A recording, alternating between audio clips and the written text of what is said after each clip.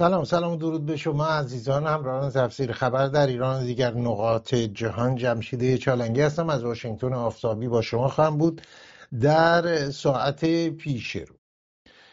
گفتم بارها این نکته رو اشاره کردم که در هر حال هوای ایران و خبرهای ایران و مسائل هموطنان در داخل کشور و بیرون کشور موضوع گفتگوهای من خواهد بود با میهمانان تفسیر خبر در آستانه انتخابات حکومتی در ایران. در اردوگاه حکومت چه می‌گذرد؟ اعدام ها افزایش یافته است پس از جنگ غزه در ایران.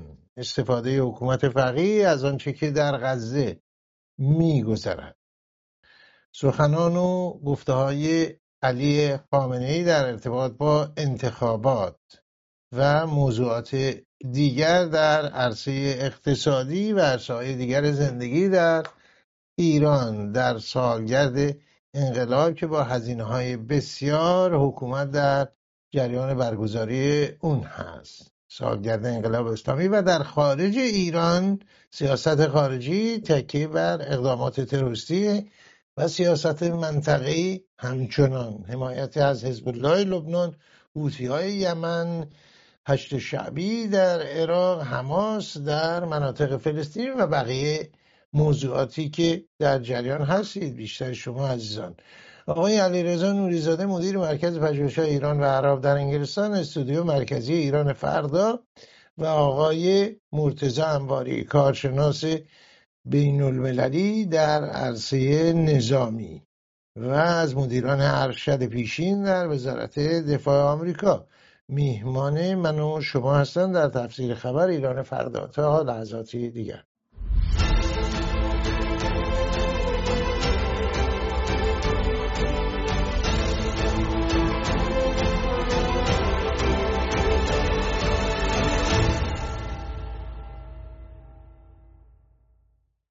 خب آقای انواری خیلی خوش اومدید. بعد از غیبتی طولانی متاسفانه ما هر وقتی جنگ و شلوغی و اینا هست میتونیم شما رو داشته باشیم، یعنی با مشغولیت هایی که شما دارید، و امیدوارم روزی با خبرهای صلح میهمان ما باشید. خوش آمدید آقای انواری. با درود به شما جناب چالنگی گرامی و تشکر از تمام زحمات سالهای سال شما و با سلام و درود و احترام به جناب دکتر نوری زاده در خدمتون هستم و این افتخاری است که در خدمتون باشم. ممنون از حضورتون آقای دکتر مرتضی انواری. آقای نوری زاده خوش آمدید. درود بر شما جناب چالنگی و درود بر دوست کهن دکتر انواری عزیز که بسیار خوشحالم امروز در حضور شما و ایشون هستم. اون چهره بشاش و پر از امید، این از همه چی مهمتر. و درود به هموطنان عزیز. یکی از خصوصیات آقای دکتر انواری گرامی این هستش که هرگز خنده از لبانشون و چهرهشون نمیره، ولی این به معنای اون نیست که غمگین نیستم. من چون شاهد بودم از نزدیک در مورد خبرهای ایران و موضوعاتی که در ایران میگذره. نه این در سلامت روحه، این خیلی از این نظر. خب آقای نوری زاده صحبت شادی هست و همه این موضوعات و غم و همه اینها. باز حکومت از غزه استفاده که کرد اعدام هاست. 4 جوان ایرانی دیگه واقعا در کردستان اعدام شدن در پی اعدام های دیگه، و در همین شرایط خامنه‌ای هم به التماس این که حتی مخالفان بیاین رأی بدین. اصلا چه میبینید؟ چالنگی اولا این جنایتی که رژیم در ماه دیماه 90 نفر رو اعدام کرده، روزی 3 نفر، یعنی اصلا آدم باورش نمیشه که خامنه‌ای صبحانه‌شو مثل ضحاک مغز میخورد، اینم صبحانه‌شو با تناب دار آغاز میکنه. این اصلا برای من حیرت آوره. وقت انتخابات هم داره، به مردم هم داره بفرمایید بیان رأی بدین، گوینده تلویزیون هم دلقش میشه، چادر چاخشو رو میذاره کنار با کت دامن میاد. ببینید اینا همه نشان دهنده یه رژیمی است که این رژیم همه اعتبار خودش از دست داده و بنابراین یه رژیم ورشکسته به تقصیر اقتصادی، سیاسی، اجتماعی، فرهنگی. آقا شما داشتم سوال میکردم از یکی از دوستان عزیز که آقا شما نگاه میکنید 43 سال شعر عقب رفته، روایت عقب رفته، وقتی خامنه ای رسما اعلام جنگ به ادبیات و فرهنگ و علوم انسانی میکنه چه انتظاری داره؟ طبیعتاً مردم کردستان هم جوابش رو دادن. اون اعتصاب با شکوه نشون داد که ملت ایران بیداره، کرد و اون سخنان مولوی عبدالحمید اصلا تکون میداد آدمو که دعا میکرد به پروردگار که ما را از شر رژیم جور و جهل و فساد به روایت خودش نجات بده، ما را از ظلم رها کن، آزاد کن. داریوش بزرگ میگفت ملت رو از خوشسالی و دروغ، و امروز ما هم گرفتار خوشسالی، هم دروغ، هم شارلاتانیسم، هم یه عده حقه‌باز عمامه دار و بی عمامه هستیم. میخواد در انتخابات هم شرکت کنه که کیو بیارن؟ یه مش زیر صفری که رئیس جمهوریشون با معدل 11 کلاس 6 رو گرفته و اینا زیر 10 بودن. اینا همه میان با عنوان دکتر به عنوان نمایندگان مجلس. در حال مسخره است آقای چالنگی. با تمام وجود ملت ایران باید این انتخابات تحریم بکنه که میکنه. خب آقای انواری ببینید اشاره کرد آقای نوری که شعر، ادبیات اینا پس رو بر زمینه‌های دیگه قطعا نمونه‌ای بود و ایشون اشاره کرد، ولی اون چی که بالا رفته و به شدت هم بالا رفته دلار هست. حکومتی که آمریکا هیچ غلطی نمیتونه بکنه، صبح تا شب آمریکا رو نابود میکنیم، پرچم آمریکا آتیش بزنیم، دیپلمات‌های آمریکا رو گروگان بگیریم. بالا رفتن دلار، مردم دارن به دلار آمریکایی زندگی میکنن.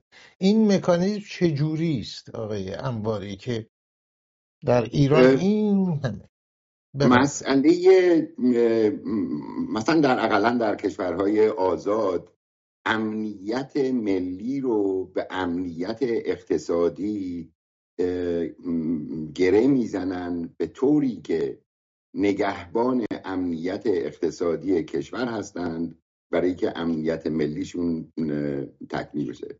در جمهوری اسلامی این امر کار نمیکنه. اقتصاد رو همینجوری که آقای خمینی گفت اقتصاد مال خرس رو فکر میکنن این گوسفندی است که باید ذبح بقای نظام بکنن.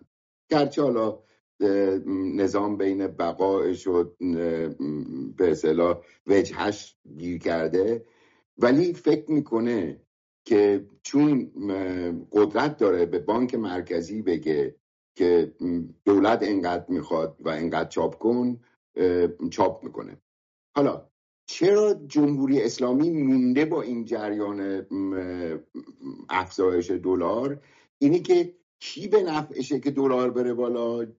حکومت جمهوری اسلامیه که به نفعشه که بره بالا، نه مردم، نه اون کسی که میخره، نه اون کسی میسازه، نه تولید کننده، نه مصرف کننده، نه تاجر. هیچ کی به نفعش نیست، فقط جمهوری اسلامی پوله. چرا؟ به خاطر اینکه اقلا تا مدت‌ها درآمد اصلی و کلی جمهوری اسلامی از فروش نفت بود که به دلار بود و این دلارها هرچی تبدیلش کنیم، اون وقت که ما از ایران اومدیم بیرون دلار 7 تومن بود، الان میگن 60,000 تومن. اصلا من نمیدونم با کلکولیترشون چجوری حساب میکنن اینها.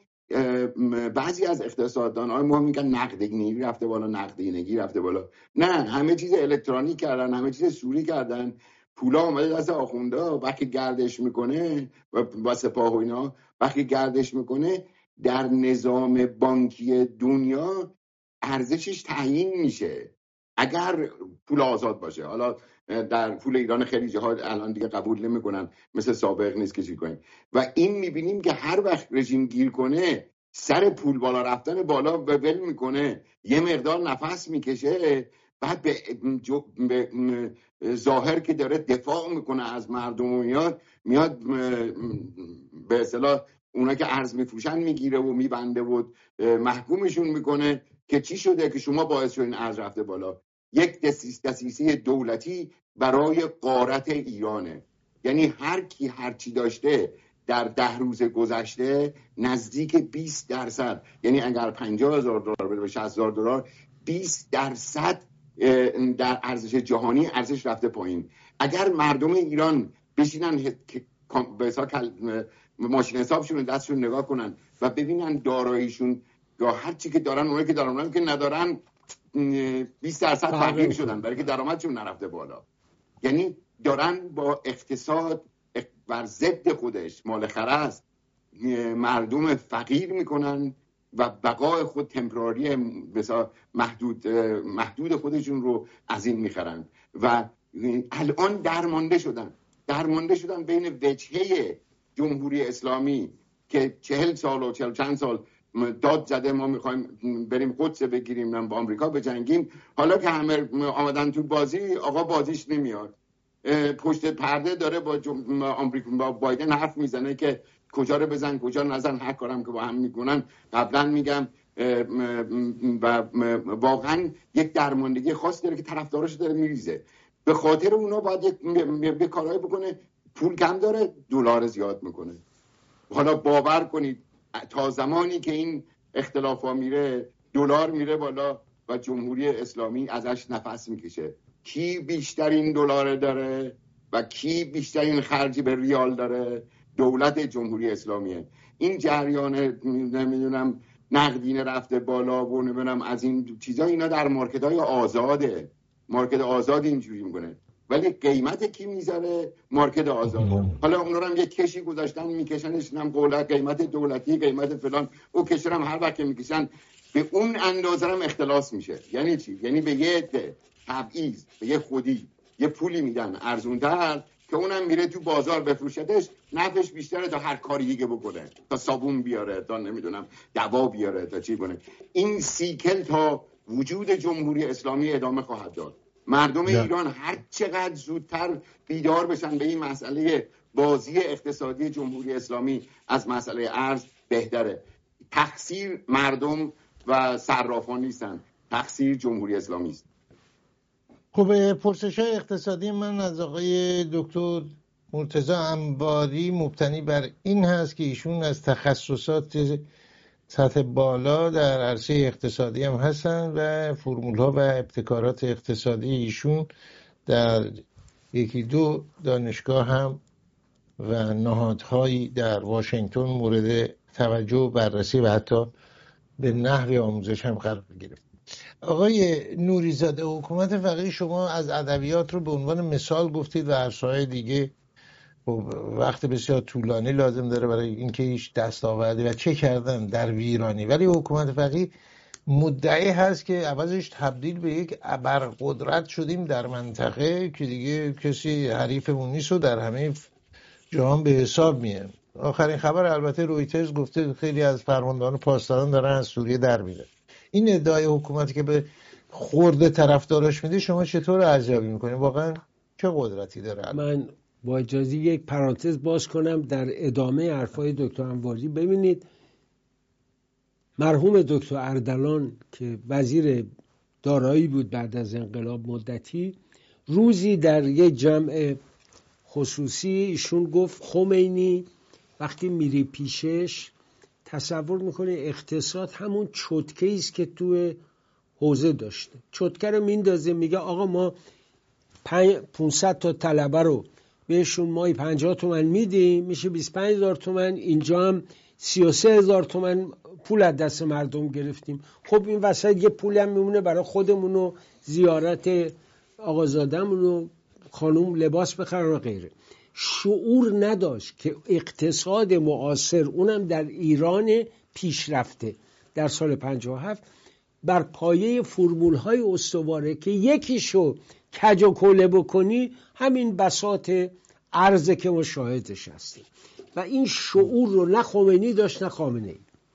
خب اشکال همون آقای نوری زاده واقعیتش هم اینه که اشکال همون کسانی بودن مثل آقای بازرگان و بقیه و اینها که از قبل باید میدونستن آقای خمینی کیه و نمیرفتن این همه متاسفانه متاسفانه حمایت میکردن. دکترای اقتصاد داشتن خیلی‌ها که رفتن پشت سر آقای 22 تا از وزرا از ملیون و نهضت آزادی و جامعه و جای دیگه اصلا همشون. بله حالا استاندارم داشتن چیزای دیگه. بگذاریم. بعد اینو خواستم بگم، اگر من به ادبیات و فرهنگ اشاره کردم به جهتی که سید علی خامنه‌ای دشمن مطلق فرهنگ انسانی است. دیدید در دانشگاه ها گفت باید رشته های علوم انسانی کاسته بشه، کم بشه. این نگاه بعد جاش لیسانس و فوق لیسانس مداحی و روزخونی و مردشوری بگذارن که گذاشتن. حالا یه نمونه کاملی است. بله حالا عرض من در این زمینه، والله شما در همه گستره ها چیزی که رژیم جمهوری اسلامی خیلی بهش علاقه داره عدده. آقا ما زمان شاه 10 تا دانشگاه داشتیم، الان 110 تا داریم. تو دهکورم و این دانشگاهی که مدرسش لیسانس فارغ التحصیل همون دانشگاه است که خودش هم میدونه سواد نداره، نتیجهش چی میشه؟ این همه لیسانس و فوق لیسانس اومدن بیرون، نه کار بلدن نه شغل دارن. البته آقای عصابی دست دکترا بهشون میدن، دانشکده حقوق بره جای دکتر علی آبادی درس بده. اینا درد دل کرده آقای نوری زاده، درد دل کرده، سر درد دل ما باز شد. مثلا در دانشگاه ملی ایران امام چند سالی گذرانی دکتر، مثلا جای دکتر احمد قریشی گرامی و عزیز استاد بنده و دوست مشترک من و شما جناب قریشی عزیز، خانم جمیله علم الهدی جزو هیئت علمی دانشگاه ملیه.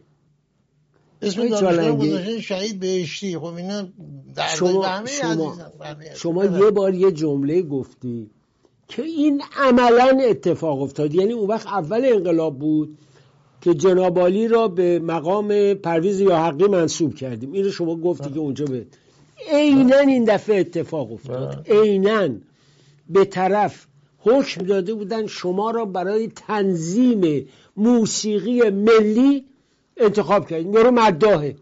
فکر کنید یعنی درست همون بود که شما رو به پرویز یاحقی منصوب کردیم. و خلاصه ببین آقای چالنگی، من و شما و دکتر انواری دوستان دیگرمون 43 سال بالاخره در اون حدی که میتونستیم حرف زدیم و انتقاد کردیم و حقایق رو گفتیم. آنچه الان لازمه فقط مردمن. هرچی ادامه پیدا کنه صبح به صبح تعداد کشتگان بیشتر میشه. فردا سر انتخابات خامنه‌ای از مردم انتقام خواهد گرفت. او داره زمین ساز آقا مجتبی میشه، مجیجانش جاش بنشینه.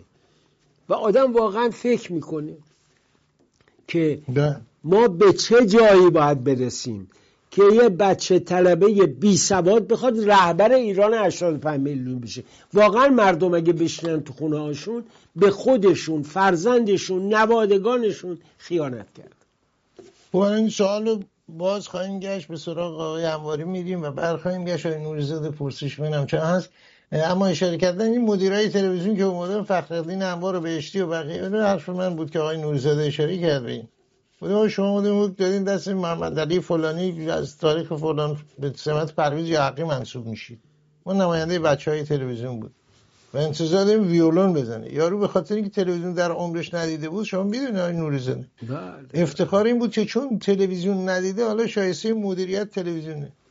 مثلا یارو جای ایرج گرگین نشسته بود یا مثلا فرض کنید جای کسانی دیگه، جناب جهانبانی مسئولی که یکی از مسئولای جای استاد ارشد من و شما و بزرگ رسانه در ایران جناب تورج فرازمند مثلا نشسته بود یا کسایی.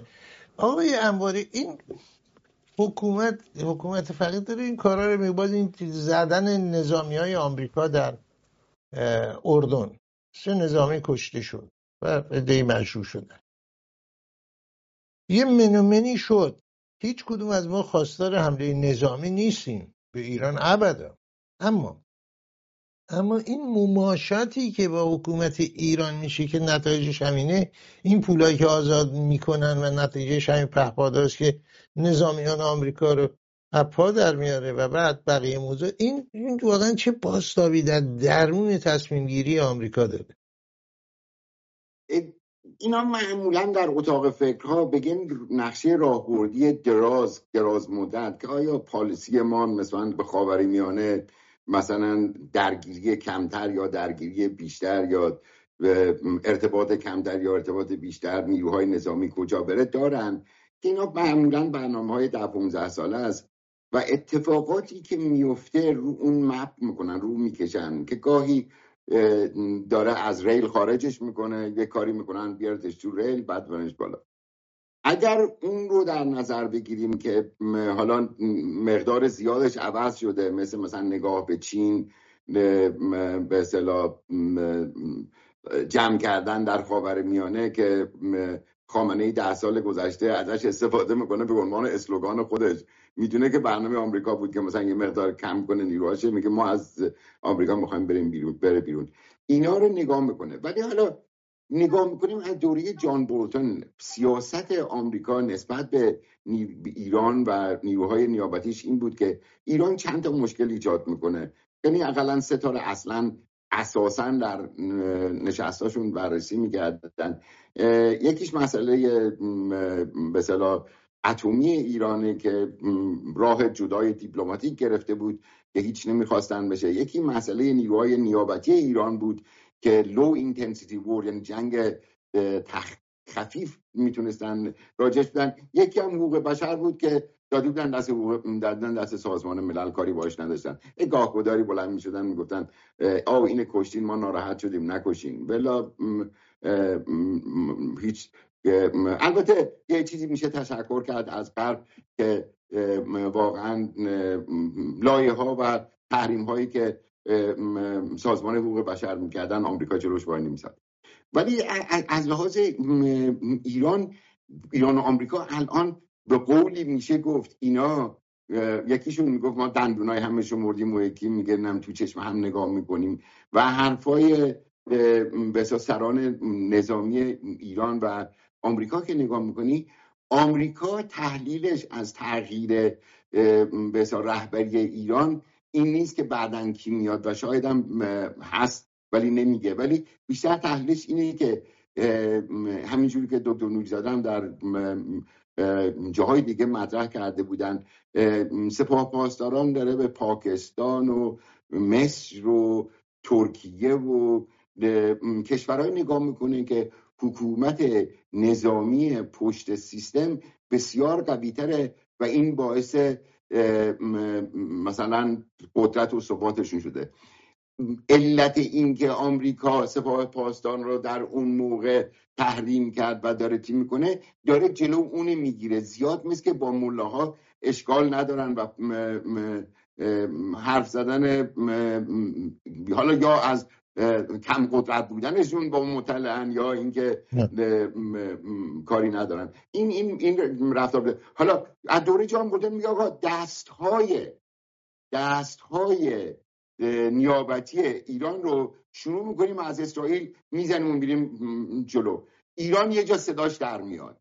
حالا این دستهای نیابتی، من در اون اول فکر نمی‌کردم این مثلا غزه شامل میشه، ولی من فکر می‌کردم بیشتر عراق و سوریه بودن که بیش از 250 حمله نظامی اسرائیل و 15 تا حمله نظامی ایران. ولی چیکار می‌کردن؟ قبلا لیفلت می‌ریختن که ما داریم میزنیم، می‌خواستن که آدم کشته نشه. در تغییری که در این جریان برای کشته شدن آمریکایی به وجود اومد، میگن تایید شده که زدن به اصطلاح لوجستیک توانایی‌های نظامی و افراد تایید شده. یعنی یک دفعه یک اشل یا یک دنده جنگ خفیف رو یه ذره غلیظ‌تر کرد.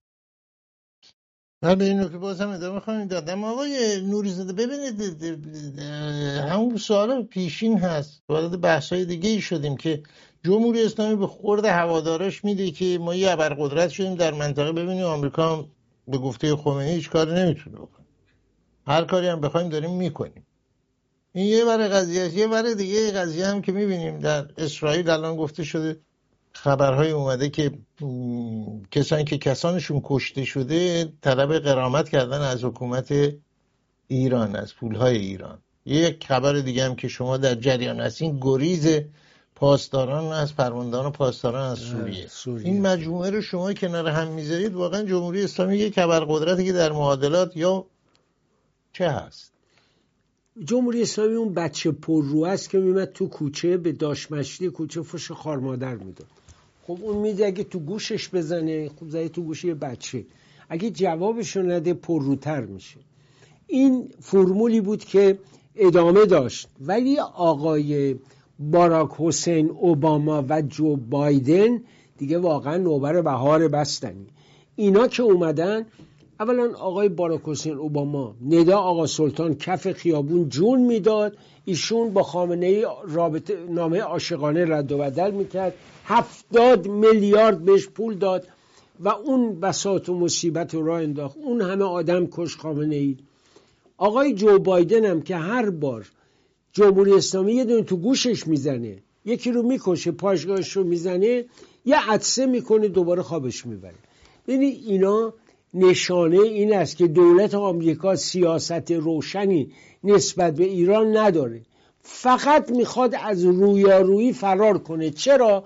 چون میترسه بره بزنه گرفتار میشه، ولی اگر نزنه گرفتار میشه. من نمیگم ایران رو بزنه، دور باد، اما اسرائیلی که میره پشت بازار دمشق تو کوچه 40 متری خونه گلی رو میره موشک میزنه، رزی رو و معشوقه سوریش رو میکشه، اینا اون وقت نمیدونن آسد علی آقا کجا میره، چی کار میکنه، شب کجا میخوابه، هر شب هم جاشو عوض میکنه، ولی اینا میدونن یا لطیان میره یا لواسان میره یا کردان میره یا میره قصر شاه فقید توی رامسر.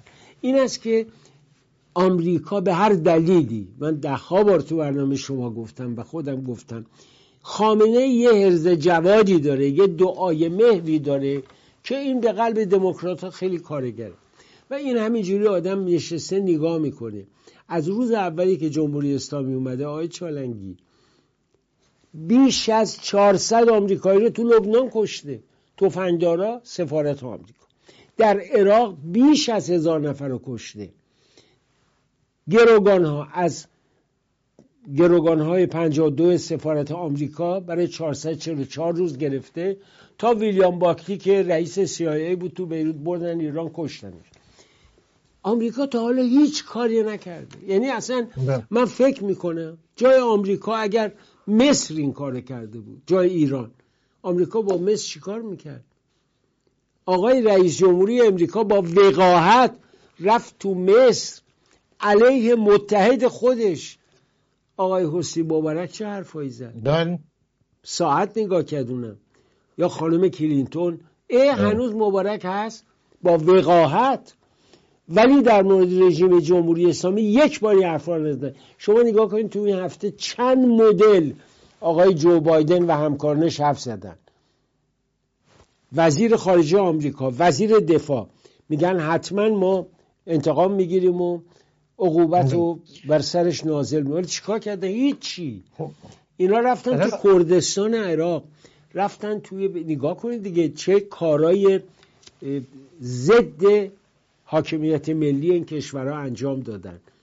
کردها لعنتشون میفرستادن و هنوز دارن میکنن. آمریکا هم نگاه میکنه. اعداد برج 22 آمریکا یک نقطه مهم استراتژیک بود، رفتن زدن 3 نفر کشته، 38 مجروح، بعضن مجروح و از نظر روانی دچار حادثه شد.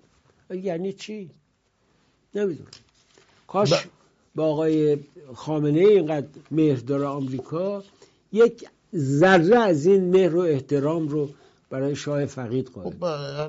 هر زمانی که لازم باشه به اقدامات دست میزنن. از جهات این مسئله هرچی کس راجع به جمال خاشقچی که علمشندهی به پا شد که کار زشتی بود، جنایت بود، هرچی 4 جوان ایرانی تازه ترین اعدام شدگان تصویرشون پشت سر من میبینید.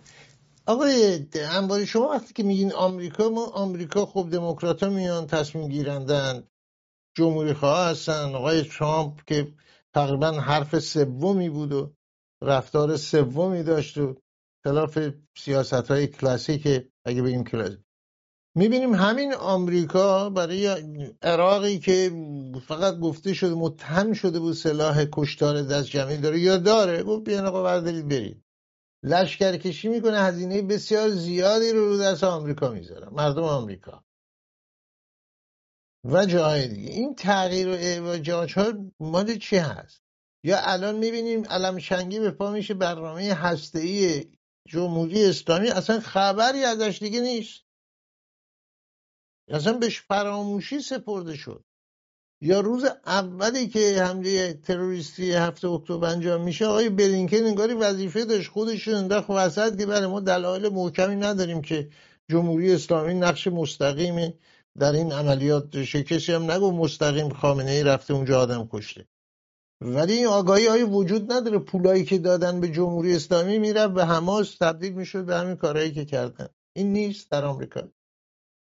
چرا؟ من فکر میکنم یه چند تا محدودیت یا به قول اینا کانسترین وجود داره. اولا خود آمریکا کمکش به غزه که پول میرفت از حماس، قطر، ترکیه، نمیدونم عربستان، اینا به نحوی بود که مسئله ایران بزرگ کردن یه مقدار هم زدن یه چیز بدبو بود. اینی که از این مسئله اتمی از دور دیپلماتیک خارج شد. یعنی یه زمانی بود اینا داشتن با با دوره ترامپ به اصلا تهدید حد اکثری یا میان یا در 50 چند پلیس داریم میزنیم فلانی حرفا، باعث شد که یه مقدار از ریل دیپلماتیک خارج بشه، ولی در دوره بایدن برگشت به ریل دیپلماتیک و تمام افورتش گذاشت که به اونا نشون بده که من به شما احترام میذارم. مماشات به معنی مثلا توان هر چقدر که میتونین عدد بیارین، یعنی اینقدر به نظره که این که آیا با تروریستا اگر تاف باشی سخت میشن، اگر به قول آمریکایی‌ها نایس باشی یا خوب باشی یا مماشات کنی نرم میشن. ولی عملاً شکست خورد در این و این سیاست رو به سیاست تهدید تبدیل کرده. گفته به محضی که شما من کاری ندارم هر کاری میکنین، ما به محضی که آزمایش کنین، این هم اسرائیل هم آمریکا به خودشان اجازه میدن که بیان بزنن و اونا رو هم مثل که مسیج گرفتن، گرچه چیز میکنن میگن نداریم و نمیدونم، واقعا آزمایش های بالاتری نکردن. ولی برنامه دراز مدت آمریکا بعد از اینکه جنگ غزه، حمله تروریستی غزه به اسرائیل اتفاق افتاد و رفتار جنگی غیر انسان دوستانه نظر عمومی به حساب پابلیک اپینین، افکار عمومی، به خاطر اینکه سالها کشورهای اسلامی و ایران و بقیه دارن کار میکنن جوانا رو بیشتر خنثی میکنن از آمریکا دوستی و خیال میکنن که جهانی بودن برای مسئله هست، فشار بر این که ما چرا داریم در عراق و افغانستان میجنگیم اینقدر زیاد بود که این خاطره تاریخیش برای تصمیم گیرای آمریکایی بسیار سخت میشه. مثل که مثلا 2 تا کار اشتباه کردی، هر کدامش 2-3 تریلیون دلار خرج کردی، بعد حالا میگن آقا یکی دیگه شروع کن. اینی که ترجیح میده همین جنگ های محدود کننده رو. آقای انواری، به حرف من این نیستش که جنگی بکنن، یعنی این سیاستی که ادامه میدن رو، آیا فقط یا این سیاست یا جنگ یا سیاست های دیگه هم وجود داره؟ مثلا عدم کمک های مالی، عدم باز کردن راه ها برای ریختن آدم های جمهوری اسلامی در همین آمریکا، کانادا، نه تنها آمریکا بلکه کانادا، کشورهای اروپایی. و به طور خلاصه آیا این تشخیص ساده وجود داره در واشنگتن یا نه که عملکرد جمهوری اسلامی در منطقه خاورمیانه همسو با مصالح ملی آمریکاست یا ضد اون هست؟ این تشخیص وجود داره؟ اون چه که دیده میشه به نظر میاد که ولی همسو با مصالح آمریکاست. خیلی در ایران اینو میگن، درست یا غلط؟ بفرمایید.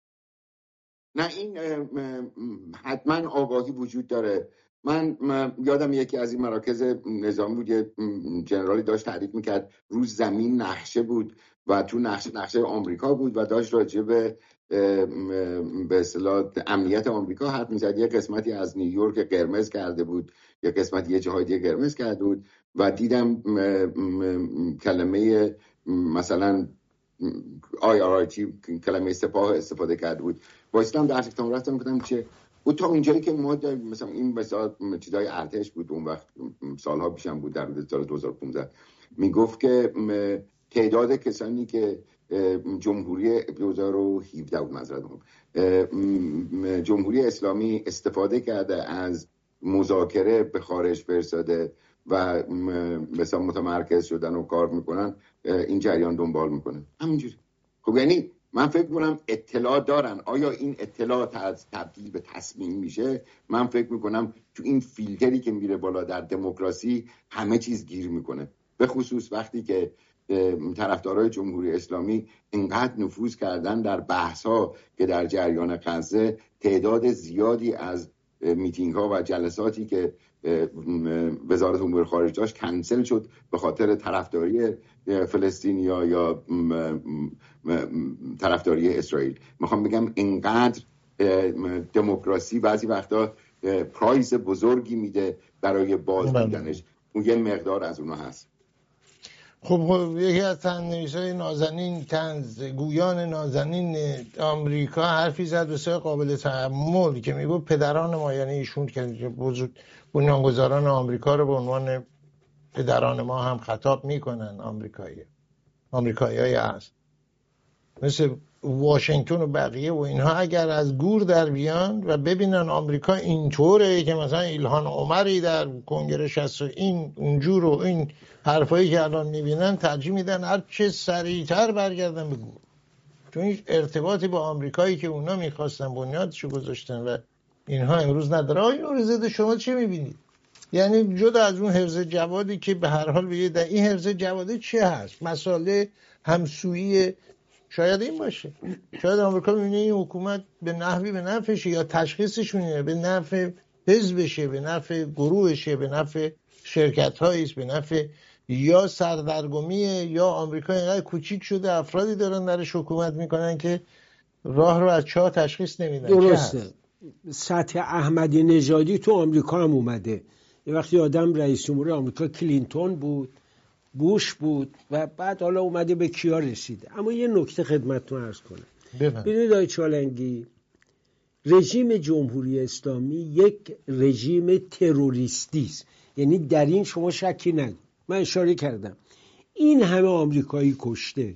خب اگر آمریکا یه ذره غیرت داشت وقتی مرزبان ما رو طالبان کشت، کافی بود شما به سایت ها نگاه کنید چه ناراحتی، عصبانیت ایجاد شد. حتی در بلوچستان وقتی جیش العدل اینا میرن سربازای ما رو میکشن، مردم واکنش نشون میده.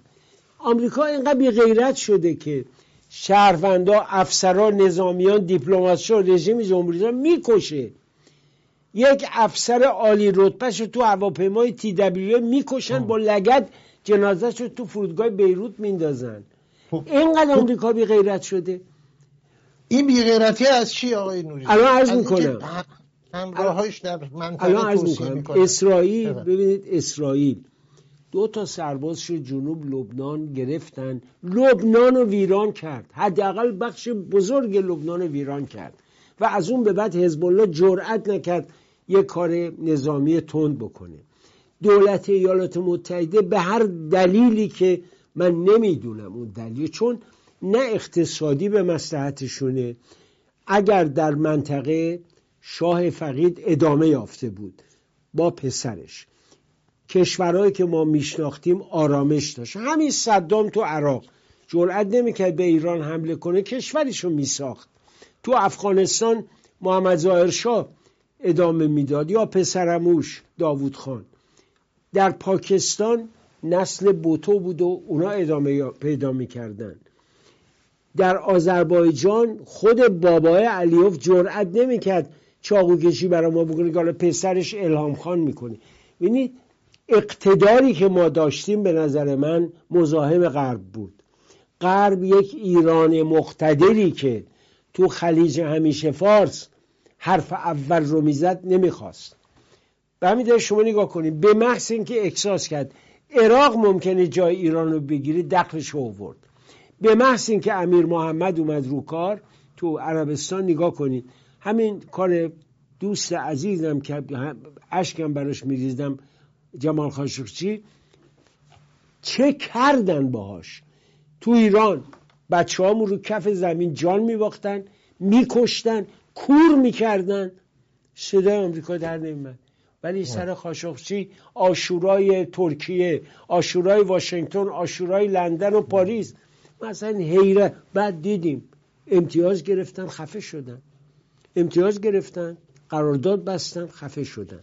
جمهوری اسلامی هم من اعتقاد دارم حداقل در جمع کارکن شخصیت که نمیشه به اینا گفت، حمالایی که مسئولیت رو دارن نصفشون نوکرای آمریکا، نصفشون جاسوسای اسرائیل.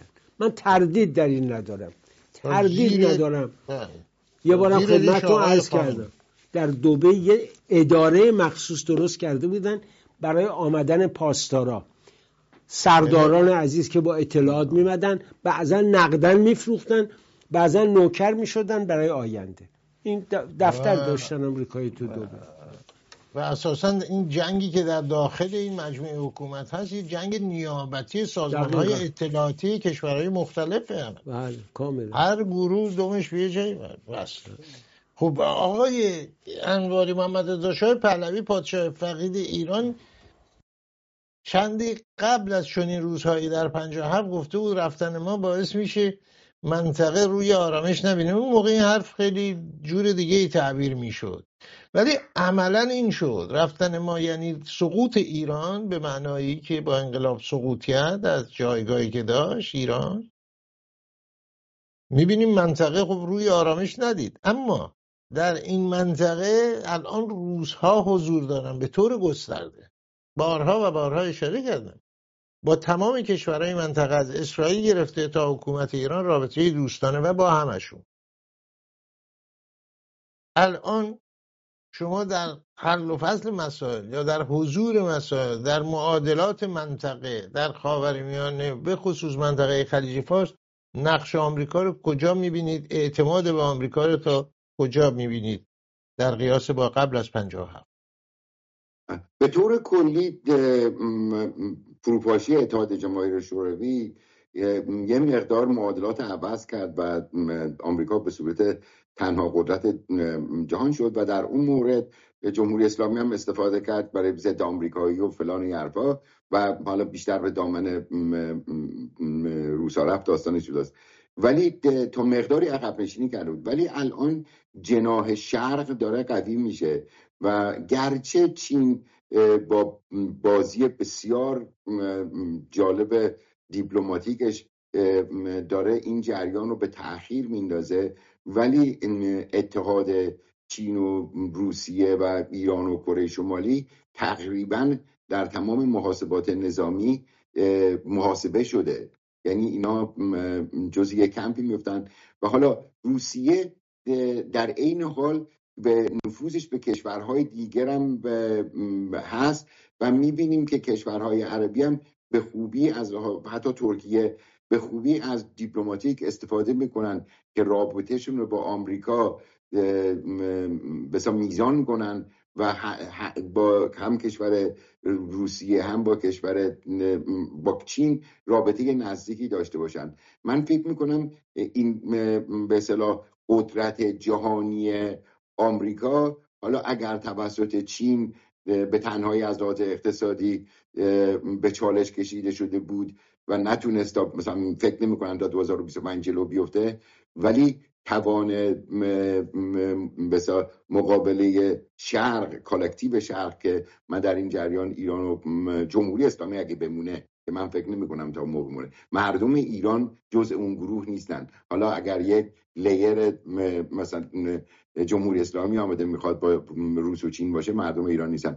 ولی میبینیم که اوکراین و ایران در این معامله مورد بازخواستن که روسیه اوکراین میخواد، آمریکا و شرق هم ایرانی میخوان، کما اینکه در عراق جلو پای چین رو گرفتن، در حملهشون به حمله آمریکا به افغانستان بسیار بسیار کمک کرد که پای روسیه و چین کم شد، گرچه متوجه شدن که افغانی‌ها یه مش دزدن، حالا گفت که حالا دزدن که به خرج ما دزدی کنن یا به خرج خودشون دزدی کنن، به جایی که آمریکا خرج دزدیاشون رو بداد کشید کنار، داد خودشون با خودشون دزدی کنن. من فکر میکنم زیاد این تصوری که به حساب مردم عادی آمریکا از ضررهای جنگ داشتن از لحاظ استراتژی زیاد اینجوری نبوده و ارتش آمریکا اصلاً احساس شکست در عراق و افغانستان نمیکنه.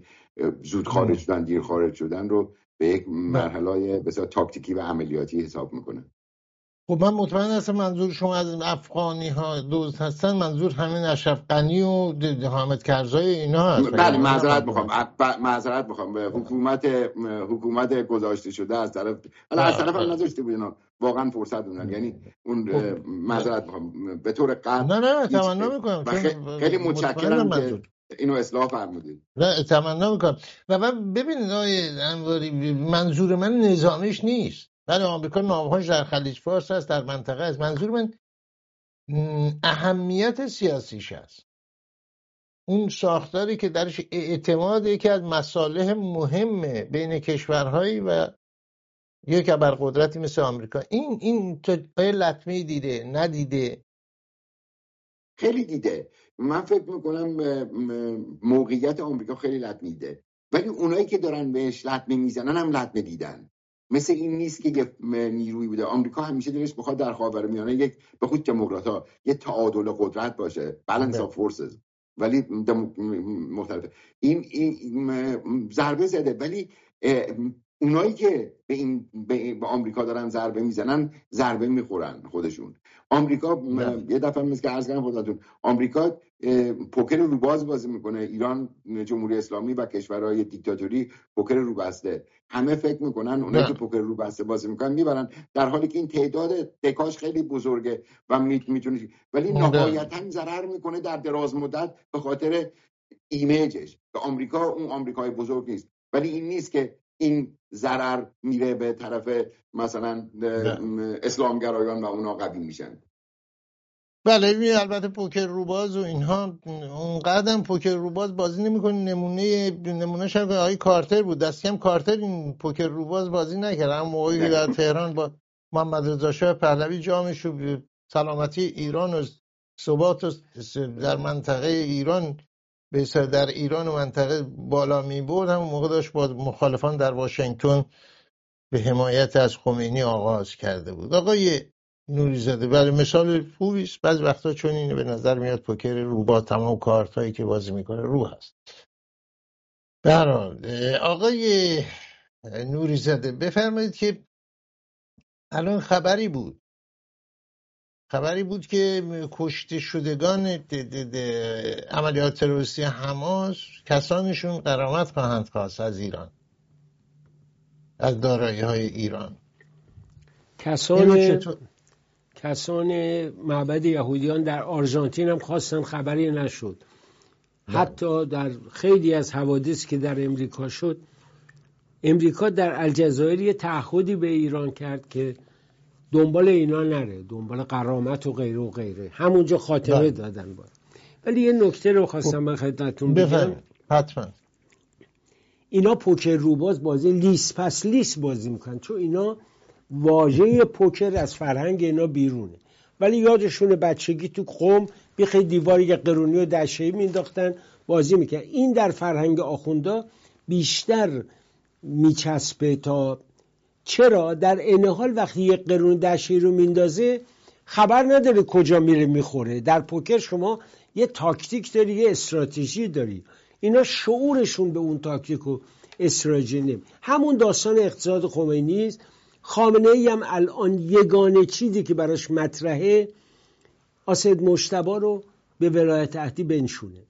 و این نکته جالبه که ایشون از پوتین عین فتحعلی شاه که از تزار تعهد گرفت که سلطنت در خاندان عباس میرزا بمونه و همینطور هم شد، برادران لایق‌تری داشت بعد از که او رفت، ولی محمدشاه شاه شد و بعد ناصرالدین میرزا که پسر محمدشاه بود و نوه عباس میرزا.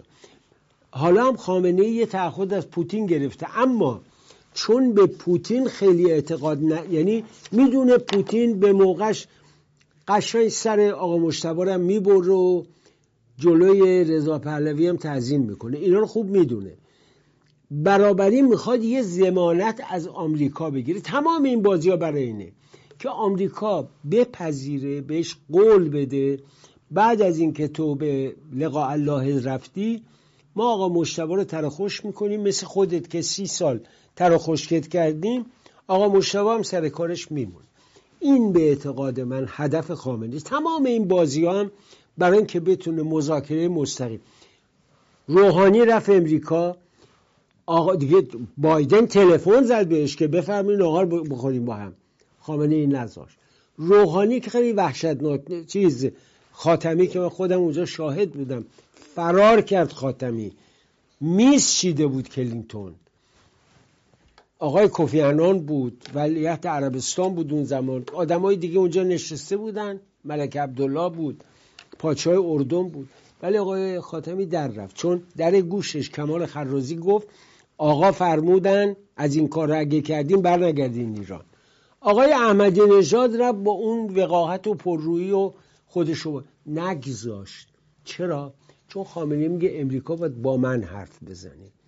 یه نوکرش هم فرستاده آمریکایی روانی که رئیس هیئت نمایندگی ایران در سازمان ملل، خدا شاهده آفتابداری مسجدشاه برای زیادیه، این رفته اونجا به عنوان نماینده آقای خامنه‌ای مذاکره بکنه. لابیستا هم که هستن قربونش برم، هموطن زرتشتی که رفت کامیونای باباشو پس گرفت شد طرفدار جمهوری اسلامی، آقای تریتا خان و امثال اونم زیادن در واشنگتن، شما خوب میشناسید.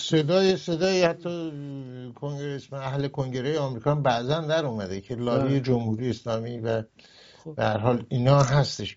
اما این رو من فقط یه جمله آقای چالنگی بگم، برای همین عرض میکنم اگر ملت ما در این لحظات تاریخی کوتاه بیاد این بازی ادامه خواهد یافت. ما باختیم، من و آقای چالنگی و دکتر انواری و نظایر ما زندگیمون رو باختیم رفت، شما هم میبازید، نوه هاتون هم میبازن. رژیم جمهوری جهل و جور و فساد بعد امروز پایین کشیده بشه، حتی نه فردا. خب آقای انواری یک دقیقه وقت داریم و اینکه آیا اساسا آمریکا میتونه چون این تعهدی رو بده؟ اینو بارها اشاره شده که نه قانونا نمیتونن همچی پشت پرده هم تعهد بدن که ما قصدی نداریم، یعنی معنیش اینه یعنی ما دخالت پس میکنیم در امور داخلی. عملا ولی حمایت میکنن. ولی بفرمایید. اولا ما جناب نوری فرمودن که باختیم. من فکر میکنم تأثیر کار افراد محدودی مثل شما بود در این سالهای متوالی، در زمانی که 90% به قول خود رژیم طرفدار رژیم بودن و حرف سیاسی زدن تبو بود، یعنی بد بود، به این مرحله رسیده که شناخت مردم و خرد اجتماعی مردم از جمهوری اسلامی گذر کرده و این مثبته. کشورهای غربی این نوع قولها رو به طور قطع نمیتونن بدن، ولی اینکه خامنه‌ای میتونه همچه فکر کنه که میتونه همچه قولی بگیره که میگه نه جنگ نه گفتمان، نمیدونم از این حرفای بی ربط متضاد میگه، بعید نیست. خب سپاسگزار هستیم آقای انواری و سپاسگزار هستیم آقای نوری زاده، دو مهمان جمعه شب تفسیر خبر. به امید دیدار در شماره‌های آینده به پایان برنامه رسیدیم عزیزان. حکومتی که نه شرقی نه غربی رو آغاز کرد با چنین شعارهایی در دامن شرق، چین و روسیه، ملتمس به غرب آمریکا که مواظب ما باشید تو رو جدتون نذاریم ما سقوط کنیم و حمایت کنید کاری نکنید. با امید به فردایی بهتر برای ایران و مردم ایران با برآمدن آفتاب از فراز البرز و تابشان بر فلات ایران دارد. روزگارتان خوش، تندرستیتان پایدار باد. ایران هرگز نخواهد